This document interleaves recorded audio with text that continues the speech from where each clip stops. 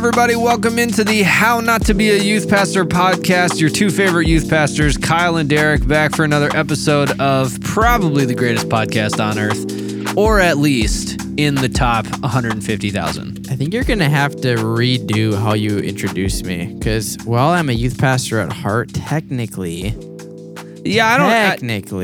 there's 5 stages of grief. Yep. And I Number one is just denial. live in denial at all times. So Perfect. Done deal.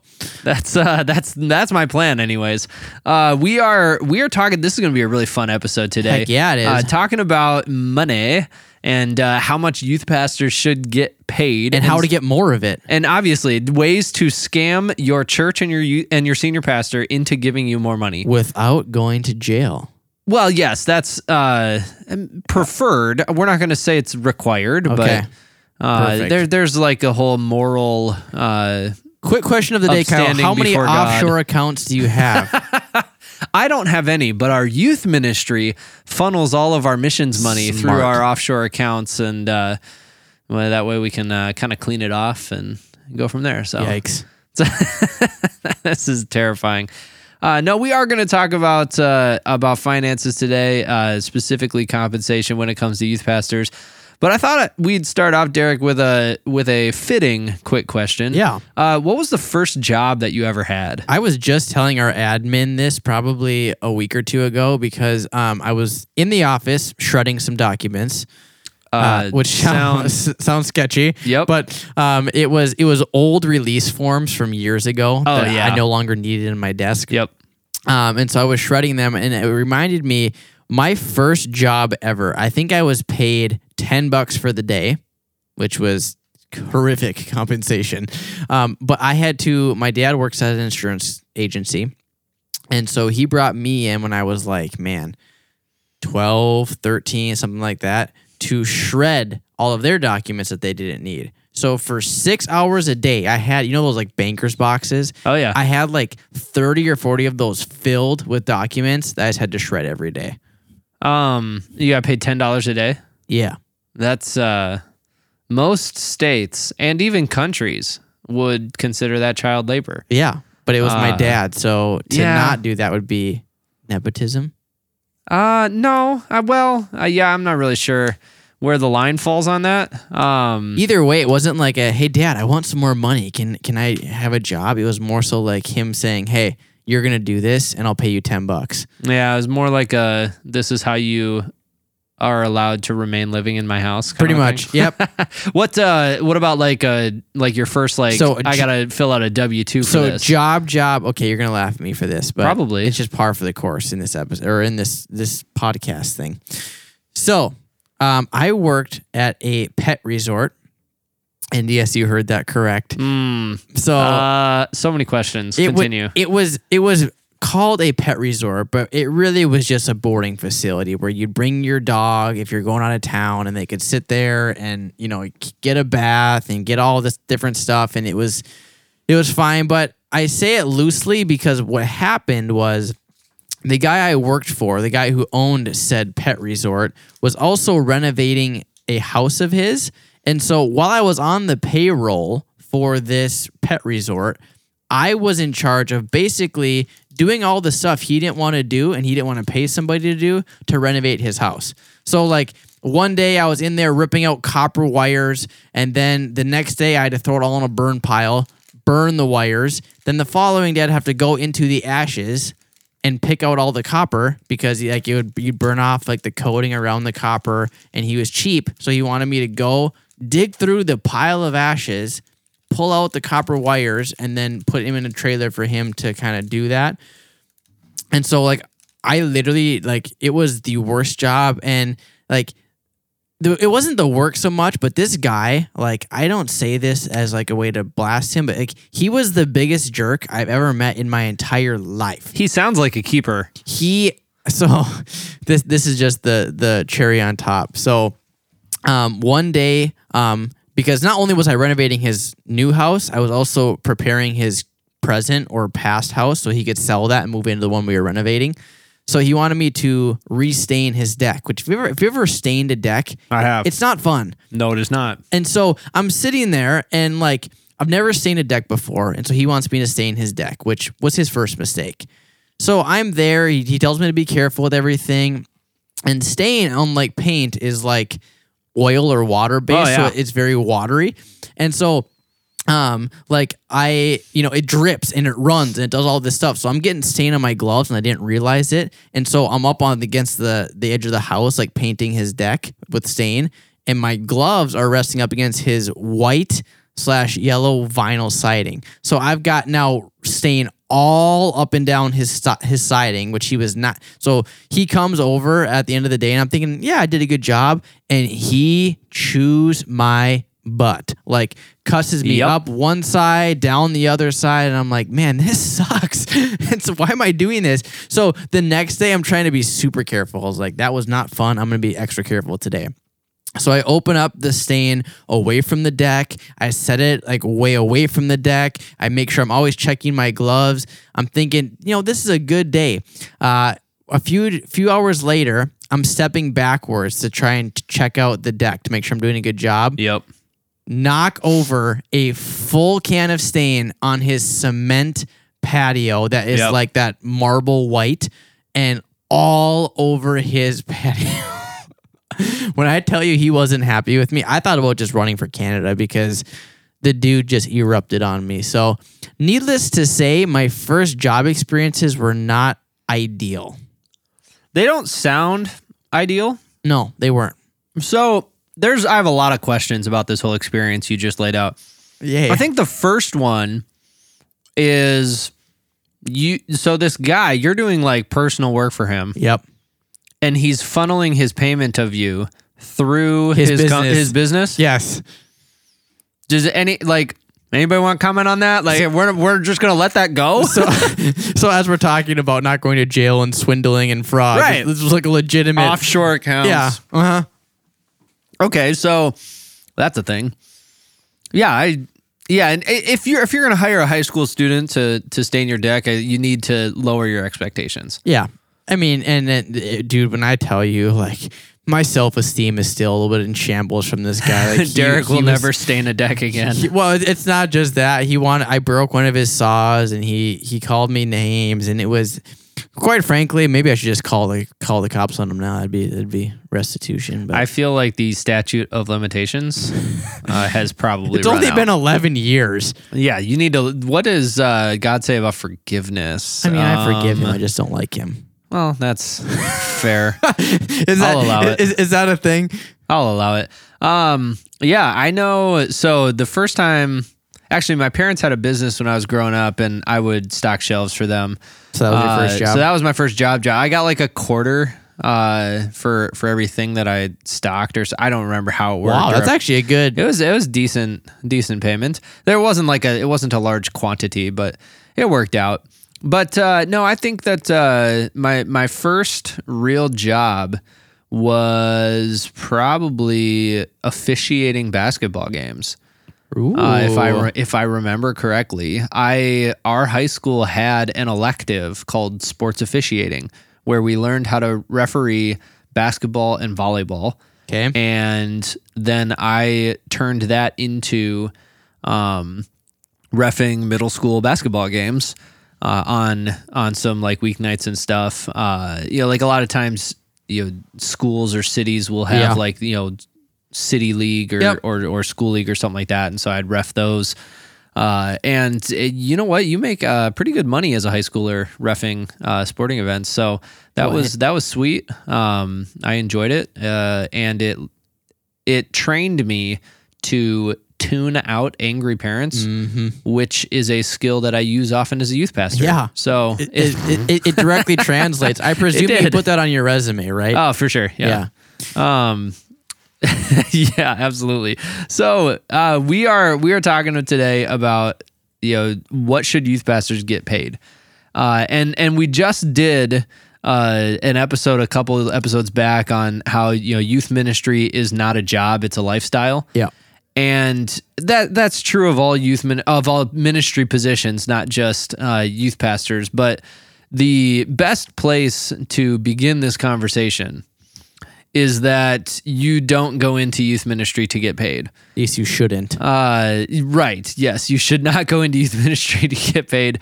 You do it because you're passionate about it, because you want to serve, because God has called you to this.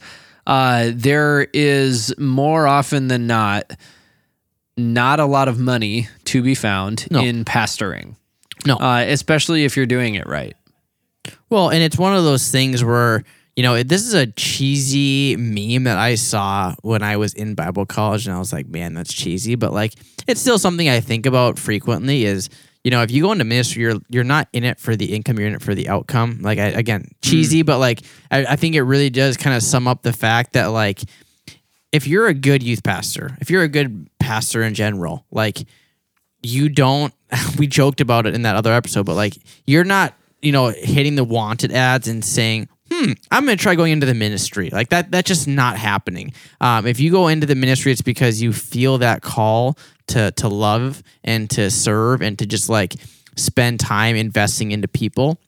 And so like, I think that's one of those things where that's kind of the assumption. And there are a few apples, that will kind of go into it with this idea that it's going to be a chill job. I'm just going to get paid for it.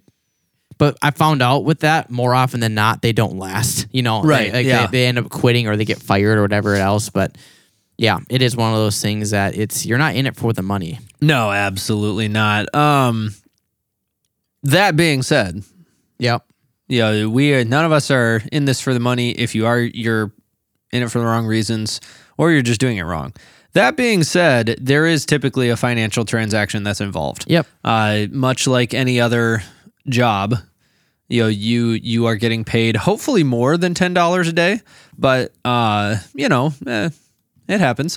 There are pizza credits. That's true. You get paid in Domino's coupons, loyalty points. Yeah, you still have to spend the money. You just get paid in loyalty points. Frequent flyer for Delta is a thing, but there's frequent eaters for Domino's. There you go. Yeah, we rack up those babies. I like it. I like it a lot. So the question that we kind of want to ask is like, okay, what should that number be for youth pastors? What should they get paid? And so I have some statistics because because I'm me, yes. And we want to give the proper shout out to our friends over at the Youth Cartel, specifically some guy I've never met. No shot, that's what it's actually called. The Youth Cartel. Yeah, absolutely. Absolutely it is. But strategic. Yeah, no, I really enjoy that. Specifically a guy that I've never met called Dan Navarra. I've never met him, but he puts together some pretty good statistics all in one place. So just out of curiosity, thank you, Dan. You talk about like so many questions. Is this like what's the reputation here? Is this like I assume it's credible? Like what's his basis of all these numbers? Because we've talked about it, but I think it's important for us to, before we just start spouting off statistics, kind of get in the background of where this data came from. Yeah, that's a great question. In year 5, the National Youth Pastor Compensation Survey has had well over 5,000 respondents over its lifetime. This survey is brought to you by Chemistry Staffing in association with the Youth Cartel and ChurchSalary.com. Dan Navarra is the lead researcher and author. Are you bored yet? No. Okay. I'm just reading the introduction of this whole report. But basically, so this guy, this is now the 5th year they've done this survey. And they survey youth pastors all across the country. Nice. And compile a whole mess of data into something legible and readable for people. And what I like about it is, from what it sounds like, it's a very well-rounded group. It's not just youth pastors from this denomination, from this area, in this size church. Like, it's very, very well-rounded, very, very diverse. Yeah, and so, yeah, it's well encompassing. Yeah. That's for sure. And so their findings was that the national average for a full-time youth pastor's salary was $50,261. Initial reactions. It seems high. And I was telling Kyle that what I say by that is not what you deserve, I think 50,000 is plenty fair. I think like what you have to invest into time wise, and that like $50,000 is a very, very well deserved.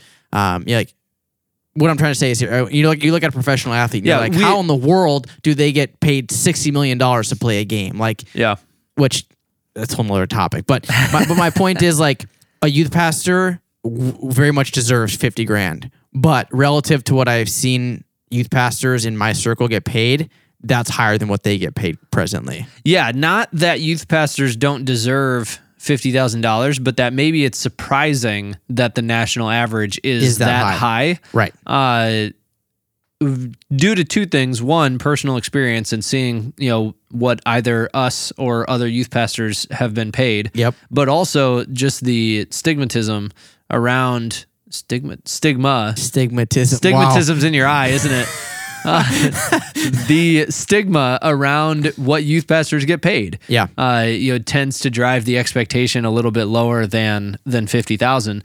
Well, and to me, again, it's an average. So yeah, that's true. The fact that there are numbers that which I'd fully anticipate are lower than that. Okay, yeah. I would be curious to know, because this is going back to some really awesome math classes. You had was it like the median, the mean, and the mode? Yep. Because an average is just the average. Right. But I believe it's the mean is like... No, the mean is the average. The mean is the average. The median's the one where you take out the outliers. Yeah, take out the outliers. Take out the top 10%, the bottom 10%. Yep. And then give me the average of that. That's what I would be interested in. Correct. Because there's you're going to get youth pastors at really, really large churches that are paid well more than $50,000. And we'll talk about this later, but you'll also I think of senior pastor who has a jet. Yeah. Probably pays his youth pastor fairly handsomely, right? And so there's that angle of this as well. But some more statistics here for you. Churches with under 100 people, because church size matters when it comes to what the youth pastor is going to get paid. Churches under 100 people typically pay their youth pastor about 40% of that number. I'm going to go ahead and take a leap and say that Derek is pulling out his phone to calculate exactly what that is. And so I'm going to stall until he has an answer. $20,104. So 20 grand. And that's not saying that $20,000 is you're expecting a full-time roll out of that. But churches with under 100 people, 40% of that number. Churches with under 50 people are typically about 25% of that number. 12,500. Right. And so, it should come as no surprise to us that smaller churches can afford to pay pastors, especially youth pastors, less. Another really interesting thing that I found in this survey they did, they were talking about recent trends across the United States to raise minimum wage. And one of the I did not know this. California has some wage escalation laws that are, I believe, by the end of this year, are pushing minimum wage to $15 an hour everywhere. There is part of that law that mandates that salaried employees be paid double minimum wage. Interesting. So if in California, and their reasoning behind that is because salaried employees typically are not eligible for overtime pay. And so if you are hourly and you work more than your negotiated hours, 40 hours a week, then you are eligible for overtime pay. And now instead of $15 an hour, your overtime pay is time and a half, or it's double time, whatever it is. You get paid more for that extra work you're putting in. If you're salaried, any salaried employee will tell you that they probably work more than 40 hours a week on average. And so that law is a really interesting one, which, kind of mandates that, if you're salaried, that you are well above that $15 an hour range. Well, so while you're doing that, I did some math. So at 15 an hour, 40 hours a week, 52 weeks a year. Granted, that's taking no vacations or anything, but that's 31 grand. So I mean, when you think of the national average is 50, okay, fine. But relative to what the number. So for easy numbers, I think.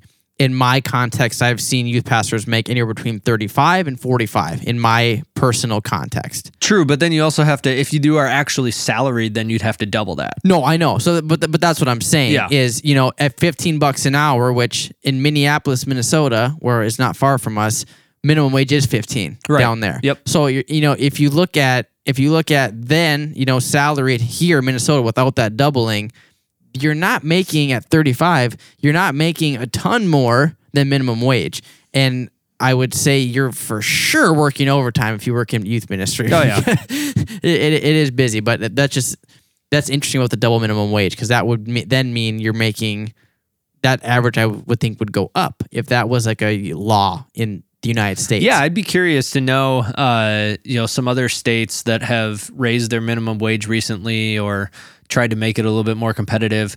I'd be curious to know if that law in California is one that other states have implemented. I don't have that on me, but I'd be interested to know that.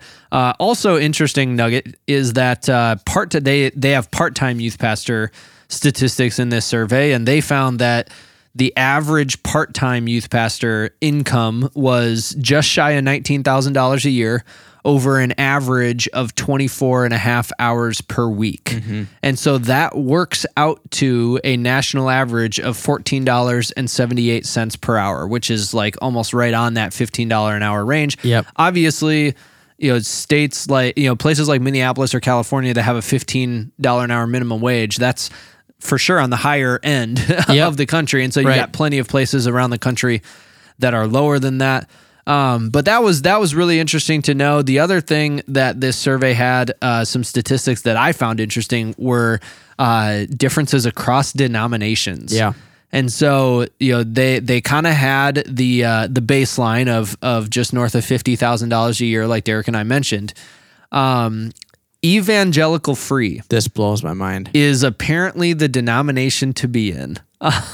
They led the way with their average annual youth pastor salary was 12.1% above the national average, which is a very substantial percentage amount. Just for, again, I'm more of an actual numbers kind of guy, so that comes out to $56,000 as an average. Yeah, instead of $50,000. So that's pretty impressive. Baptist denomination 4.2% above. Lutheran denomination, non-denominational churches 3.3% above the national average. And this is not an exhaustive list, but some of the denominations below the national average, Episcopal / Anglican denominations were 0.2%. Just so close. Come on, little Christmas bonus, you'd be right on the average. The Christian and Missionary Alliance was 5.2% below the average. Derek and I both work at churches that are part of the Assemblies of God denomination, which was 5.4% below the national average. So I think I need to talk to my senior pastor, apparently. For real. And then coming up in last place would be the Methodist denomination at 10.8% below the national average. I don't really have a whole lot of concrete thoughts about any of those statistics other than that's interesting. Yeah, I don't think there's any, at least within our denomination, there's no direct funding that would come out of out of the actual covering. So I think, this could just purely be coincidence. Yeah, or it's potentially a cultural thing. Yeah, churches within denominations talk to each other, and you've got the Baptist pastor in town A calls up the Baptist pastor in town B and says, "Hey, I'm hiring a youth pastor. What do you pay yours? Because I want to pay him more so that we'd siphon all of your stuff." No. But hey, I don't know what's fair. Can you give me an idea? Yeah. The other statistic that was a little bit more depressing, but also, okay, it is. No, it's just depressing. I was going to say it doesn't shock me, but it still does. The gender wage gap when it comes to pastoral and youth pastor positions. Did you just see the last number out there? We'll get there. So the national gender wage gap is 12.8%. For youth pastors. So just to be clear, that's basically saying I assume women are paid 12.8% less than correct. men. Okay. Yes. Yep. The for how little the Methodist churches pay their youth pastors, apparently they are actually the leaders in the gender wage gap. Theirs is only 8%. Which I first thought that and I was like, oh, good on the Methodist churches, which this is still true. But if you pay your youth pastors the least amount of money, the differences in their salaries are going to be less. Yeah. So, 8% difference for the Methodist church is a lot less money than 8% for like the evangelical free, numbers were a lot higher. But that was interesting. The Baptist church was at 12%. So just doing a little bit better than the standard average. Non-denominational churches were at 13.9%. So they were about a full percentage point. This next one is disgusting. And then the Lutheran church was at a 30% gender wage gap. %. Yeah. That's gross. Like that's a lot. Oh my word. I mean, I can't fathom that because I feel like, for one, this I was going to say industry. It's not an industry, but this area of work is already predominantly men. So the fact that I'm all for like women in ministry, 100% for it. We're actually doing a podcast in the future where we're bringing on someone who's amazing and awesome, who's going to talk about what it's like to be a woman in ministry, because we can't speak to that. But that is true. It's one of those things. I wish there were more females in ministry, but if we're not going to pay them, then there's even less incentive to get involved, which is just sad. To your point, there were 8 denominations we just listed statistics for in the first section of that, and there were more than 8 in the survey. Those were just some of the ones that I pulled out. There were denominations that I didn't even recognize. Sure. These were, I believe, the 4 denominations or the 4 categories, if you want to call non-denominational a denomination. Yeah, right. It kind of has become its own denomination, but those were the only 4 that had enough female youth pastors respond to the survey to have that statistic. And so, there's that factor as well. We don't even have enough female youth pastors to really get a good heartbeat on this, but so those are some great statistics. Thank you again to our cartel friends. Dude, that name is just something else. We need to rename our youth ministries now to the cartel, the Bridge Youth Cartel. Great. That's great. They're hope dealers. Oh my gosh. This is the greatest thing that's come out of this podcast since The Great I Am. Yeah.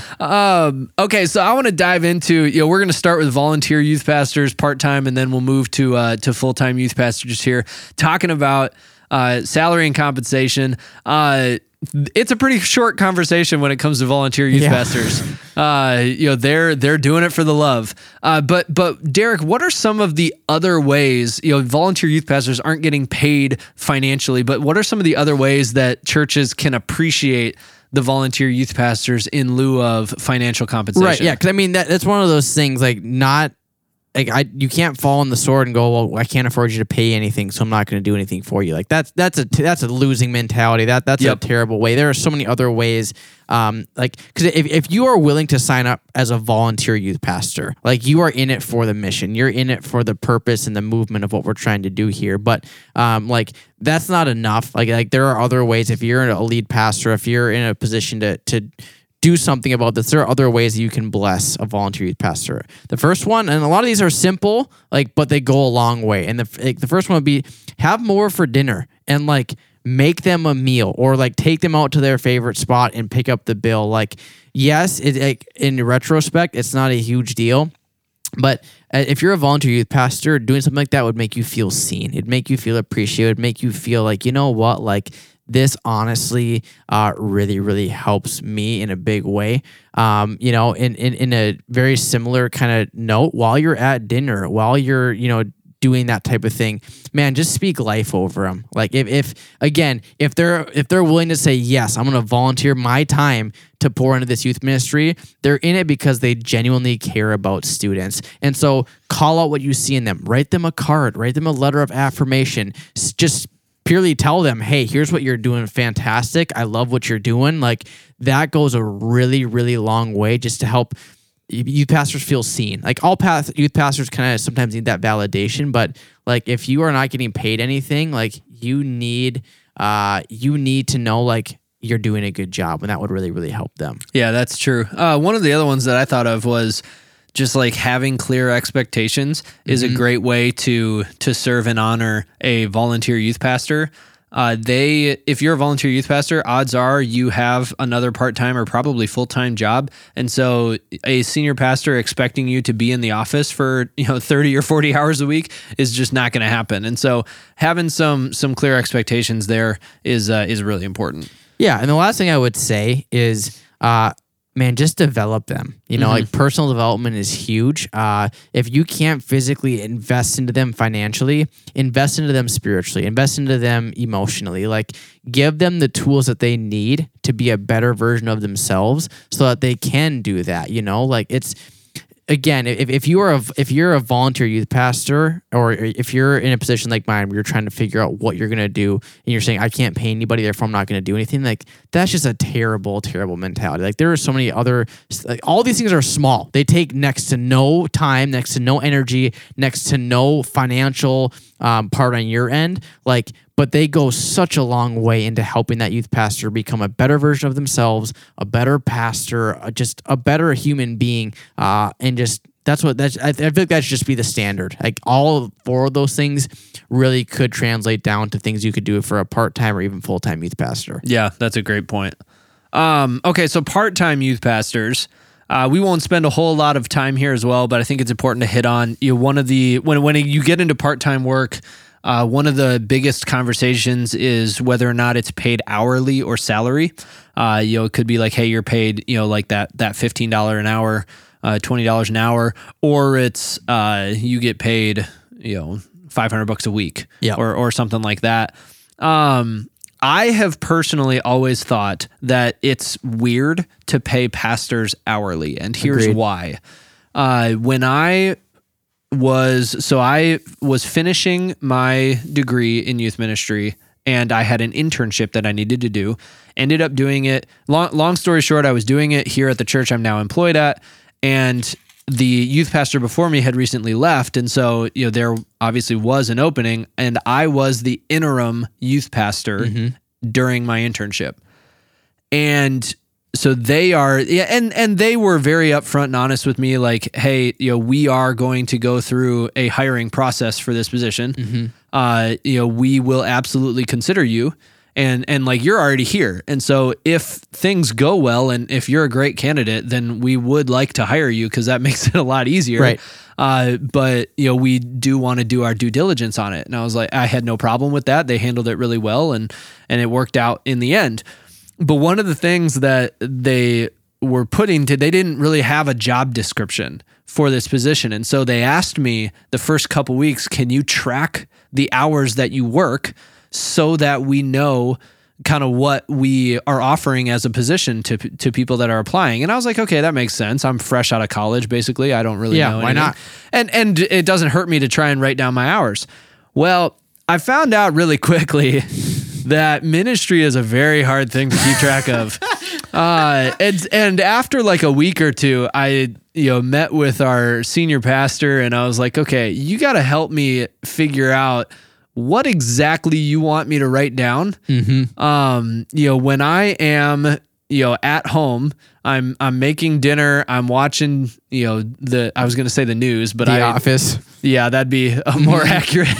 I'm watching The Office, eating dinner, and a student texts me and has a question about the Bible, or they want to get a link to sign up for an event. Yep. Do you want me to log the 10 minutes that I spend interacting with that kid? Like Dude, I'm picturing. I may know the good grief. You know the old like the time punch cards. Yeah. Like, can you imagine your punches? Like, it'd be all over the place. I gotta have like a portable mobile one with me, Yeah, right. so that I can punch Just in at whip any it out of moment. your pocket. Hold on, like somebody calls me, like, hello, hey, I have a question. Hold on 1 second. Punch in. Okay, what's up? That would be. We gotta bring this back, man. We could see why this is a problem, Right, though. yeah. And so I don't know what I like. Coming up with like a weekly or bi-weekly or monthly, quote unquote salaried amount, like, $200, $500, $600 a week, whatever it is, $100 a week. That to me makes a lot more sense, right? Than an hourly payment structure for a youth pastor, Right. Yeah, not to mention the fact that, man, you have a youth retreat. Like, oh yeah, you're vlogging 18 hours a day, and that's maybe even less than I think at camp this year, Cal. I think you got like that last night 2 hours of sleep, maybe something like that. Yeah, it was like a ridiculous amount. But like the hourly part is tough. But the other thing that you have to figure out. So like, let's say you're going to go into pay. Hey, we're going to pay you this much a week. Like you kind of have to go. Okay, if that's what it is, take minimum wage times how many hours a week that you think they deserve, or whatever that number is. But like the thing is like, are we then assuming they're doing minimum wage work? Because no, like definitely not. Yeah. Like it's emotional stuff. It's tough stuff. Like, one of the things or one of the things that I was thinking through, because what's relevant to me is, for those who've been following along, like, I am in a lead pastor position now. I know. But like this very conversation was something that I talked to our board with frequently, because it was one of those things going, okay, like we need another youth pastor because I can't do both, or at least do both effectively and do them well. So we need a part-time or a full-time youth pastor. And so this was a conversation we had going back and forth, because it came down to what can we afford. But at the same time, one of the tougher parts for me was like, how many hours is this person actually putting in? Because what's tough is like, ministry is not a linear position. It's not one of those things where it's like, okay, every week you're working 30 to 40 hours. One week you might put in 60, the next week you might put in 25. So like, how in the world do you possibly do that? How do you bank on the fact that, okay, Cal, you're making dinner and you're watching The Office and you're doing something, when all of a sudden you get a call that assume it was in a serious car accident, you get to the hospital now. Like, you're gonna be at the hospital for 10 hours. Like, you can't bank on that happening. So no, Derek, they paid me for 12 hours a week and I already put it in, so they're just gonna have to sit at the hospital without their youth pastor. Yeah, right, exactly. Well,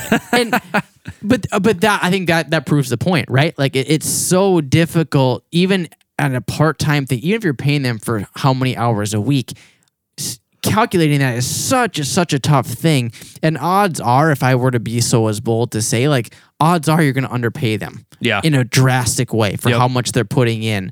And so, I think if we're to be honest, it really comes down to like, what can the church afford? Because realistically, that's really what it boils down to. I don't think any pastor that's sitting in a position to hire a youth pastor is going, man, how much do I really want to pay them? Like, what do I think they're like? You're not sizing up people based upon their worth. At least I hope you're not.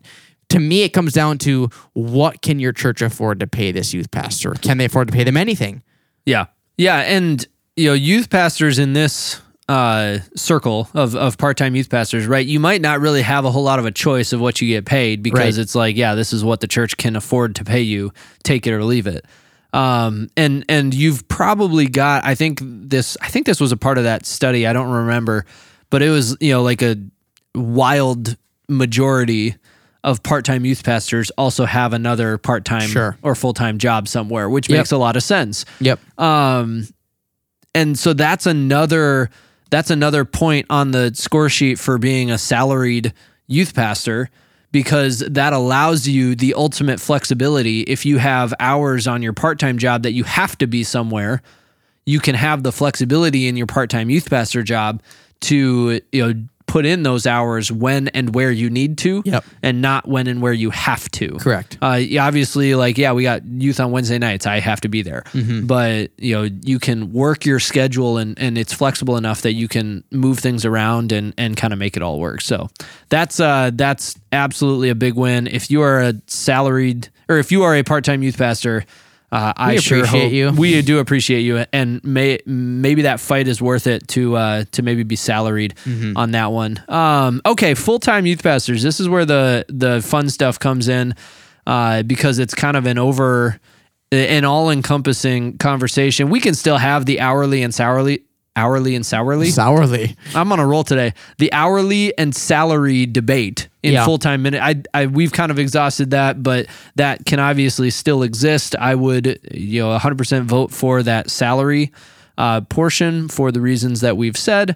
And we're also going to come at this conversation under the assumption that if your church has a full-time youth pastor, it has the resources to pay a full-time youth pastor. They're not trying to pass off $15,000 a year as full-time. No. And it's going to be different in every church. Like, we live here in Minnesota. I went in preparation for this episode. I went and looked at Zillow.com and some other housing sites. I took all of the specifications of my house and plugged it into like California. Yeah. And there's plenty of parts of California where my house is worth like 2 or 3 times what it is in Minnesota. Oh yeah. And cost of living is a very real thing. And so when it comes to what a youth pastor is being paid across the country, these are national average numbers we were talking about. It's going to be very, very different in Los Angeles and, the middle of Minot, North Dakota. That's a good one too. I was going to say Wyoming, but yeah. I don't even know if Wyoming has enough people for a church, let alone a youth pastor, a full-time youth pastor. But, you know what? I bet every youth pastor in Wyoming has preached a very accurate sermon on David being a shepherd. Oh yeah. Can I make a quick caveat here? Because we're about to jump into a lot of different things. Like this goes back to, and I know we'll dive into this in excess, but I feel like in the rest of the other world, or rest of the other world, in the other world of careers and jobs, a lot of times your salary reflects your capability, or your salary reflects like how good you are at your job. Retroactively, like, okay, if you are a CEO and you're being paid millions of dollars, like you're a highly qualified, highly skilled individual relative to a different position. Ministry, I feel like, because it comes down to where you work and what your situation looks like, salary doesn't always reflect your capability. For example, you might be being paid $100,000, but like, and you're a great communicator, but like you're terrible at discipling students. In the same token, there are some volunteer youth pastors that could lead a church upwards, backwards, sideways through a global pandemic because they're just highly skilled people. So I think that's just an important caveat here as we talk about all these different, questions, I guess, of like what salary reflects. I feel like it is just super important to realize that like this is one of those jobs where you're going to have some really capable people who are severely underpaid. Yeah, no, that's really well said. I agree with that. The other thing that kind of came to my mind was that when it comes to, like, unfortunately, there are churches in our world that have terrible theology. Yeah. And very incorrect theology. And so, you could have a youth pastor being paid $150,000 a year that is not actually really doing a whole lot for the kingdom because their theology is terrible. Right. And so there's going to be some instances where that is out of whack. Yep. But we're going to ask some questions here and just kind of talk for a minute on, do some of these things matter? Yeah. Should some of these things matter? Yeah. And how much? And so the first one that I want to start with is higher education. I again do not have the statistics on me. A majority of youth pastors have a degree. Statistics show that there's not much of a pay difference between pastors, youth pastors with or without a degree until you get into like master's and doctorate level degrees. And so first question that we can start off with is like, does higher education matter when it comes to youth ministry? Should that bump the pay of the youth pastor up a little bit more? Can we also just acknowledge that this is all off the cuff? We have not scripted our answers for this. We haven't. This is truly just like more of a dialogue. Here's what I would say. You know, sitting in my position, if I'm looking at 10 resumes of people that I don't know, it's just blind resumes. Here's what I would say. Whether you have a master's or a bachelor's doesn't matter to me as much, but not having either matters to me more. What I mean by that is, so youth ministry is one of those jobs where you can do it without a degree. You can't go and be a doctor without some form of like, right. At least this person is certified to open my heart. Yeah, right. Like that's not happening. Whereas like is Jesus certified to open your heart? Wow. We need that on a shirt. We need that on a shirt. Hope dealers on the front, and then that on the back. Jesus, the heart surgeon. Amen. Anyways, amen. So this is one of those jobs like you can go and get a degree in finance and still be a youth pastor. Like that's well within the realm of possibilities. Here's the nature of my answer. Sorry, no, I'm not going to interrupt you. Okay, here I'm almost done.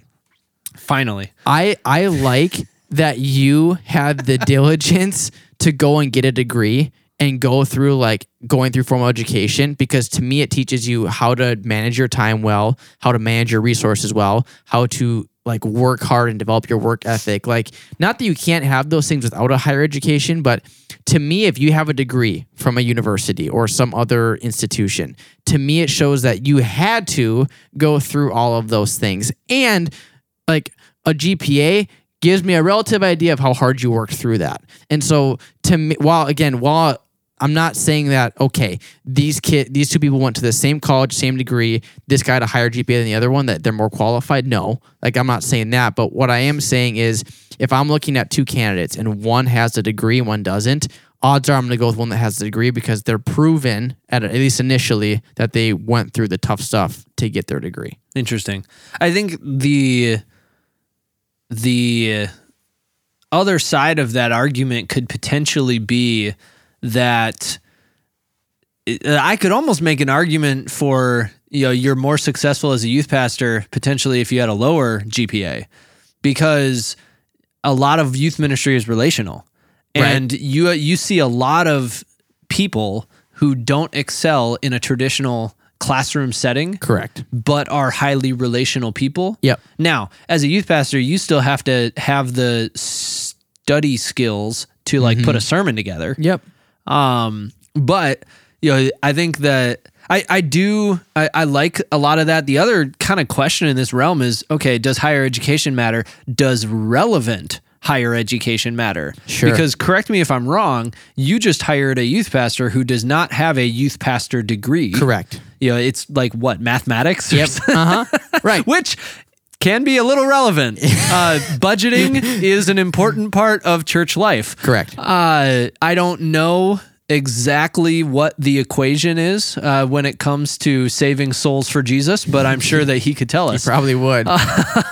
But I think that, for me, if it's an internship, if it's a ministry position that I'm hiring for, there are other things we're going to talk about that are more important to me than do you have a degree. Mm-hmm. This could be a good episode in general of like how to find a good hiring. Yeah, it'd be a really good episode. Interesting. Yeah, I go back and forth. I almost if a student came to me and said, I want to go into ministry, depending on the day you ask me that question, I don't know if I would tell them go here. If I would tell them go here for this ministry degree. It depends on the student, but it also sometimes depends on the day where I'm like, oh yeah, I learned so much and I made so many connections, and then the next day I'm like, I learned nothing. Yeah. So that's kind of I don't know. It's interesting. The one that, in my mind, the one that would weigh a little bit more heavily for me would be experience. Sure. Does experience matter? If you've got a youth pastor that has 8 years of experience as a youth pastor, should they be making more than, or would you rather hire them versus the kid that's fresh out of college? And I think again, are we presuming it's ministerial experience? Yes. Is that assumed? This one I would assume. Yeah, I don't really care if you stock shelves at Target. Yeah, right. Ministry experience, and that could look differently too. If I led a ministry, a really small youth ministry at a church. I worked as a youth pastor, or I was a youth volunteer. There's obviously varying degrees of experience. Yeah. But well, and here's my answer to this, and this is purely from my context.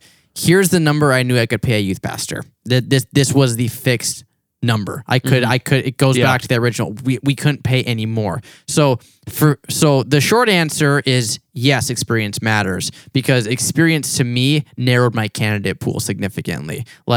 Yes, my youth pastor did major in mathematics, but he also has an experience that is very, very rich. And so it's one of those things, while the salary didn't change based upon his experience, his rapport and his possibility of getting the job changed significantly. And so, but that's my context. I think in a vacuum, if you have more of a fluid budget, right? Let's maybe say your board comes to you and says, hey, here is the range that we're comfortable allowing you to go and hire somebody for. I definitely do think that experience should move that needle a little bit. Okay, you've been a youth pastor of a church for 20 years and you're fresh out of Bible college. If possible, that person who's been in it for 20 years is getting paid more than the person who's fresh out of Bible college. Absolutely. And I would 100% say, in my opinion, that one matters more than the education one. Significantly. If you've got two youth pastors fresh out of college or fresh out of whatever, and one of them has a ministry degree, okay, maybe we pay them a little bit more. But the person who's got the experience versus the person that doesn't, there's not a level of degrees that's going to make up for that in my mind. Again, because I'm just going to bring all of the caveats and devil's advocates to this. Good. One of the thoughts in the realm or in the world of running sound at a church. Oh, that's a transition. I know, right? So when it comes to running sound at a church, it's typically a volunteer that's doing it. They get plopped down in front of a soundboard and go. Yep. I have had a couple conversations with our worship leader here at our church where he is terrified of people that come to him wanting to volunteer. And they say I ran sound at my last church, because that can mean so many different things in so many different contexts. Right. Just because you have experience does not mean you have, doesn't mean you have knowledge. Yeah. Doesn't mean you have wisdom. You have a lot of experience about doing something poorly. Right. Exactly. Yeah. And so that's another thing too here. And that comes with, there's some discern, whether you're hiring for a position or you have somebody and you're figuring out hey, do they deserve a raise or not? Just because another year went by does not mean you should give them a 10 or 15% raise just automatically. They should probably be doing a good job as well. Okay. How about this one? Depending on, as we're going to ordination, different denominations have ordination levels or opportunities. Does a youth pastor deserve to get paid more if they are ordained? Gosh, I was staring at this and I still don't. I can take this one first if you want. I think that one is pretty low on the list for me.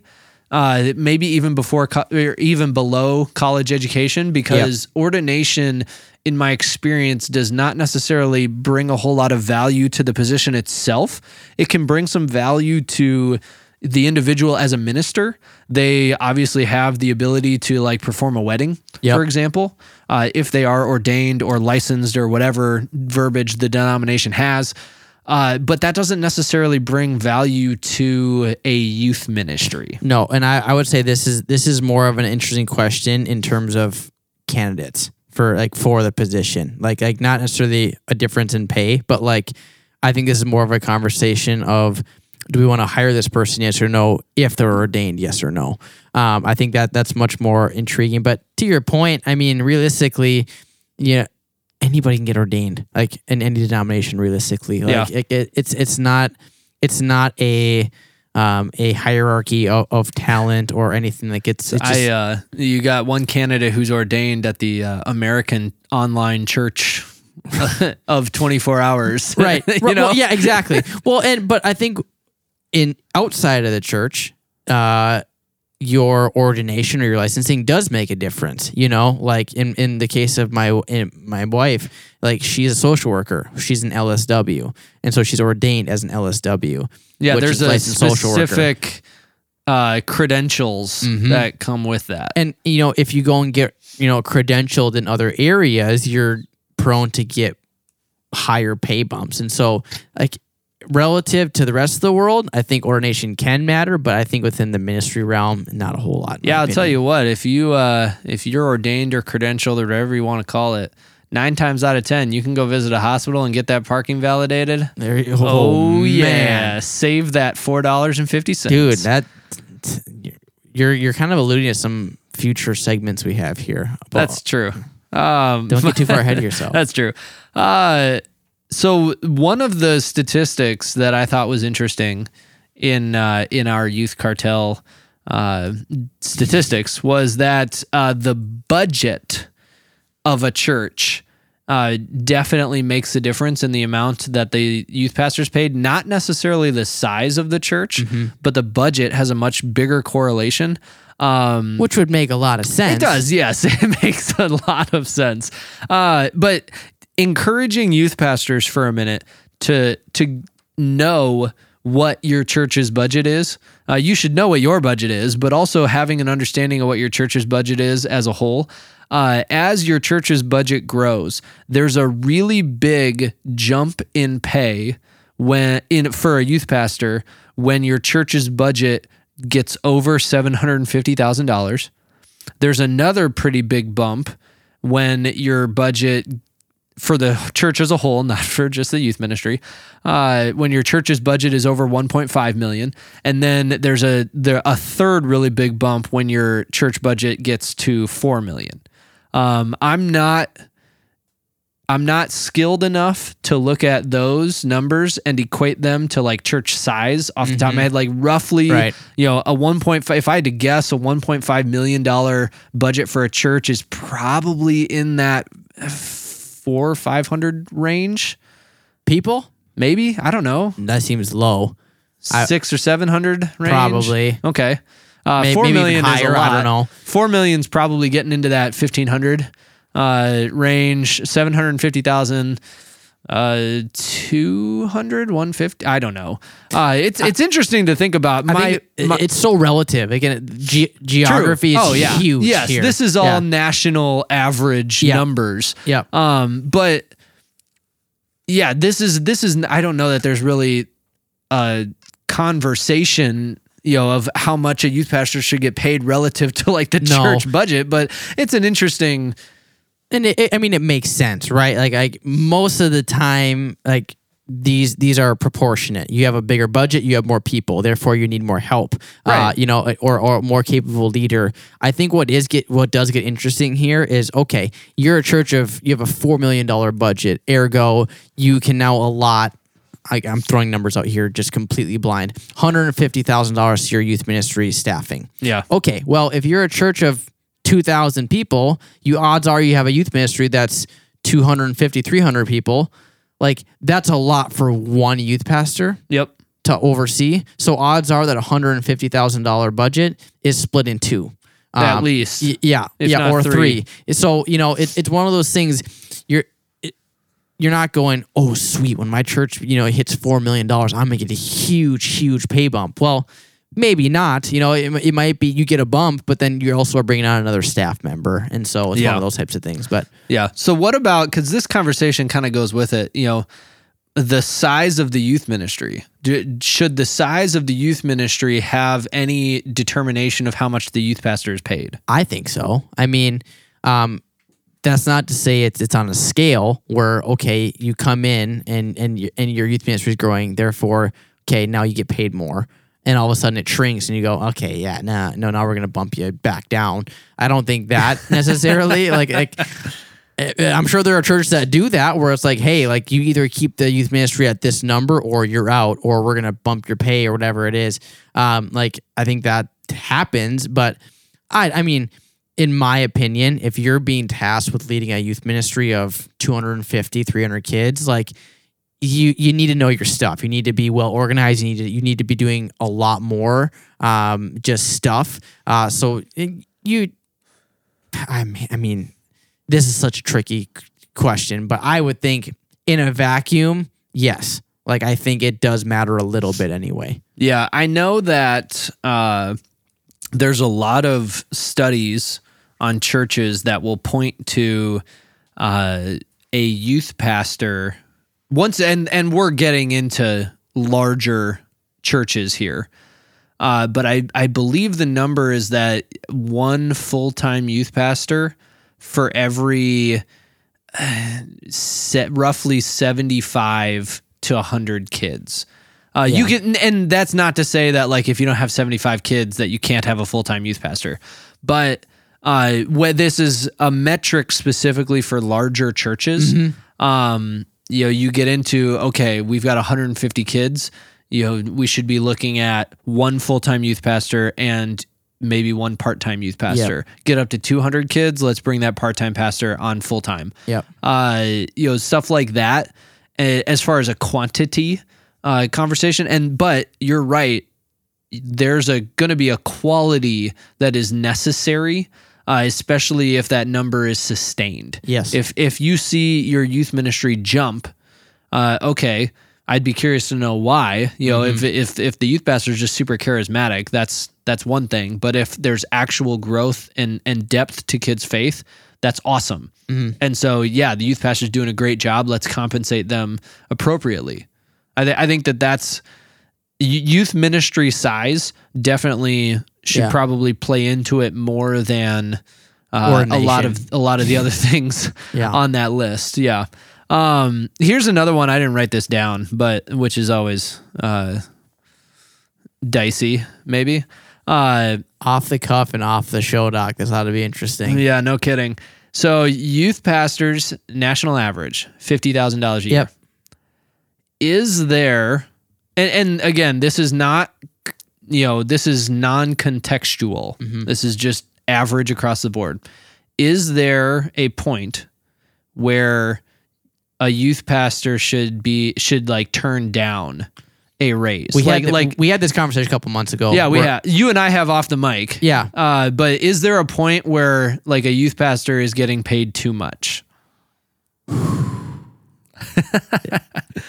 This portion of the podcast will be edited out automatically to any senior pastors that are listening. Yeah. No, I'm just kidding. Well, and here's what I won't do. I'm not going to say here's the dollar amount because I just don't think I can say that without any sort of accuracy.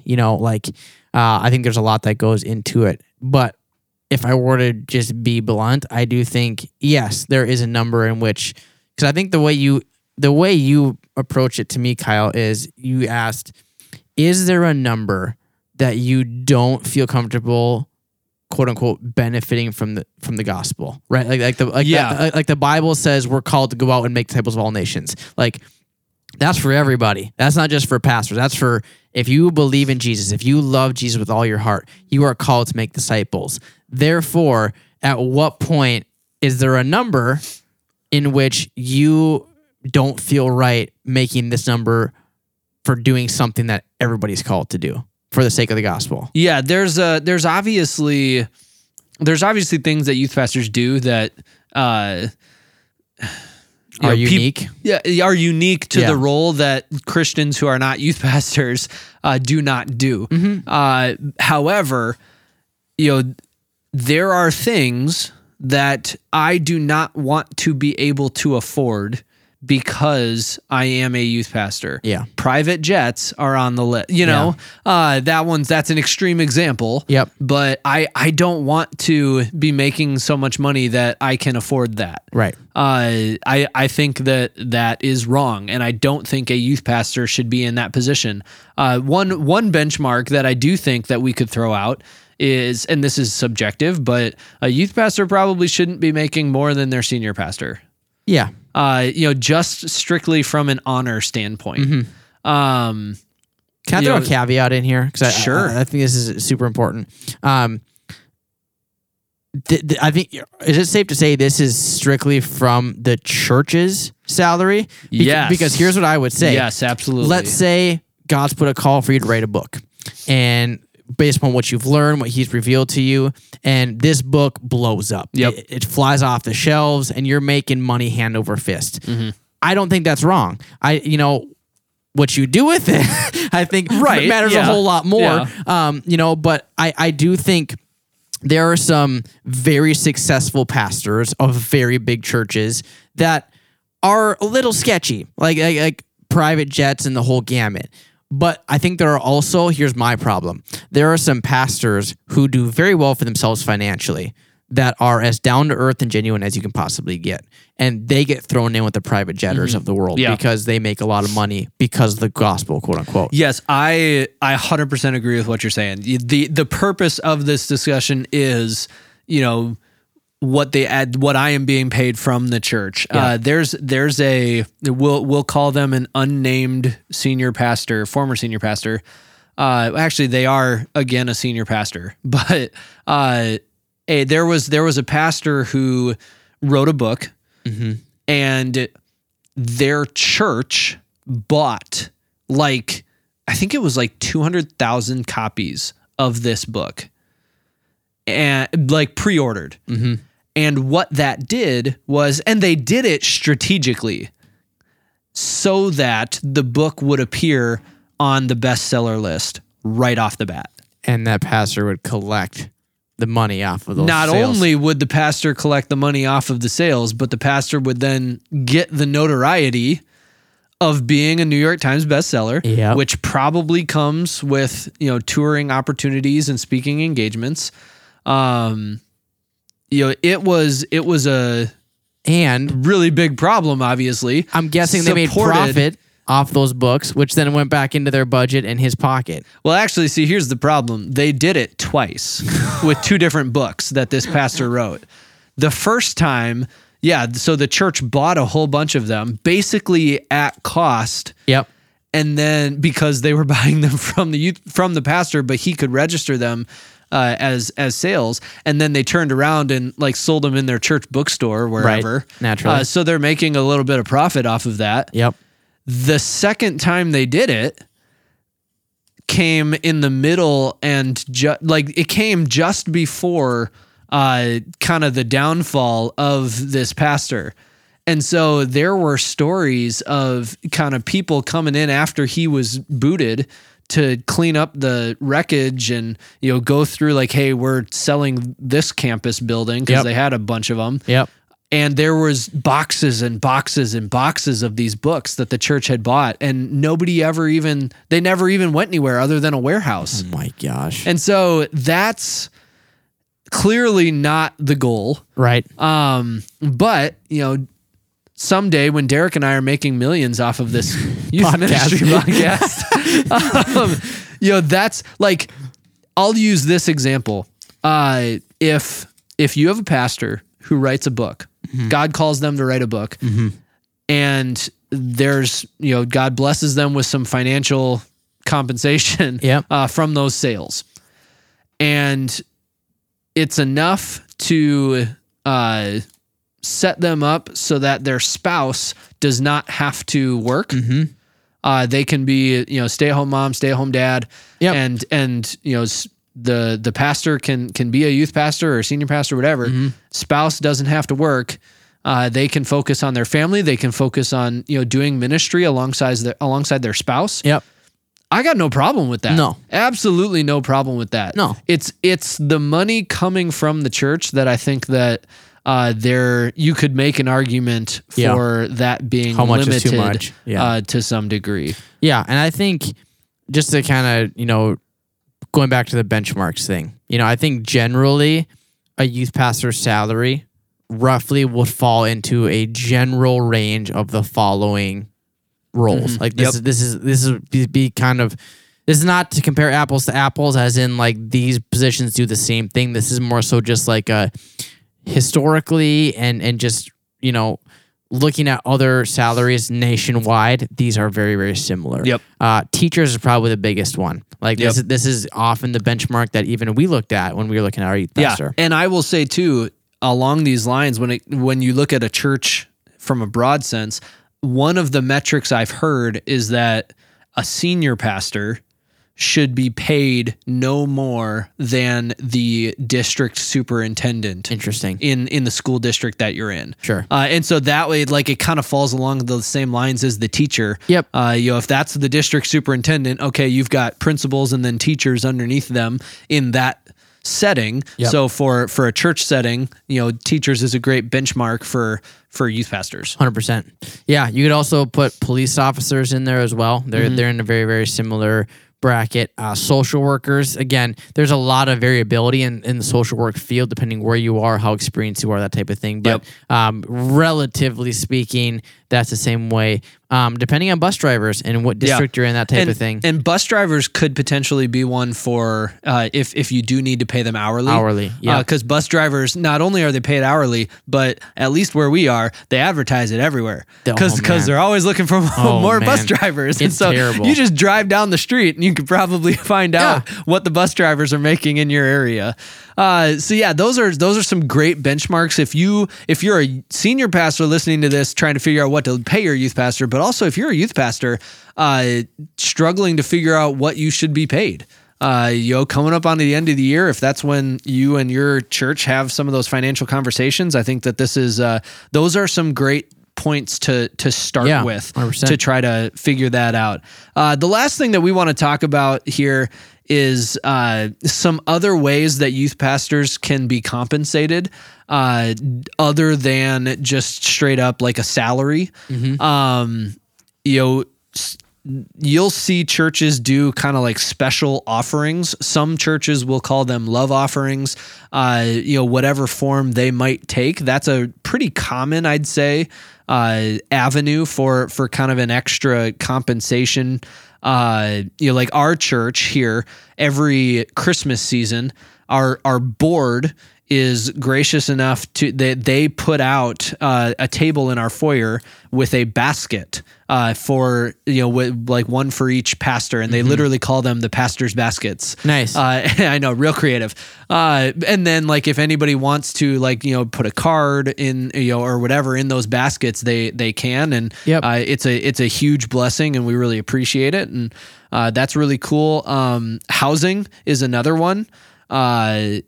Parsonages are mostly, I'd say, a thing of the past, but you will still see some churches. And basically, if you're not familiar, basically what a parsonage is a house owned by the church that the pastor lives in. Rent-free. Typically rent-free. And this is actually, if you're in the pastoral world, you've probably heard of a housing allowance. This is actually where the origins of that came from, because it was much more popular back in the day. And so it's hard for the IRS to calculate what that means. And so their solution was that clergy could designate a portion of their income as a housing allowance. And I'm not going to this is a huge rabbit hole that I could go down. Oh yeah. But they can designate a portion of their income as housing allowance, and then that doesn't get taxed. Yeah. It kind of to even the playing field between pastors that do and do not have the option of a parsonage. But that's a great avenue for some churches, if they have a house where a youth pastor or somebody on staff can stay. Yeah. And then, I mean, there are other things you can do as well, along that same line. Like if your church is able to offer benefits, maybe you can't pay them a ton, but you can offer them, hey, we have a really good health insurance plan. You can jump on that with us.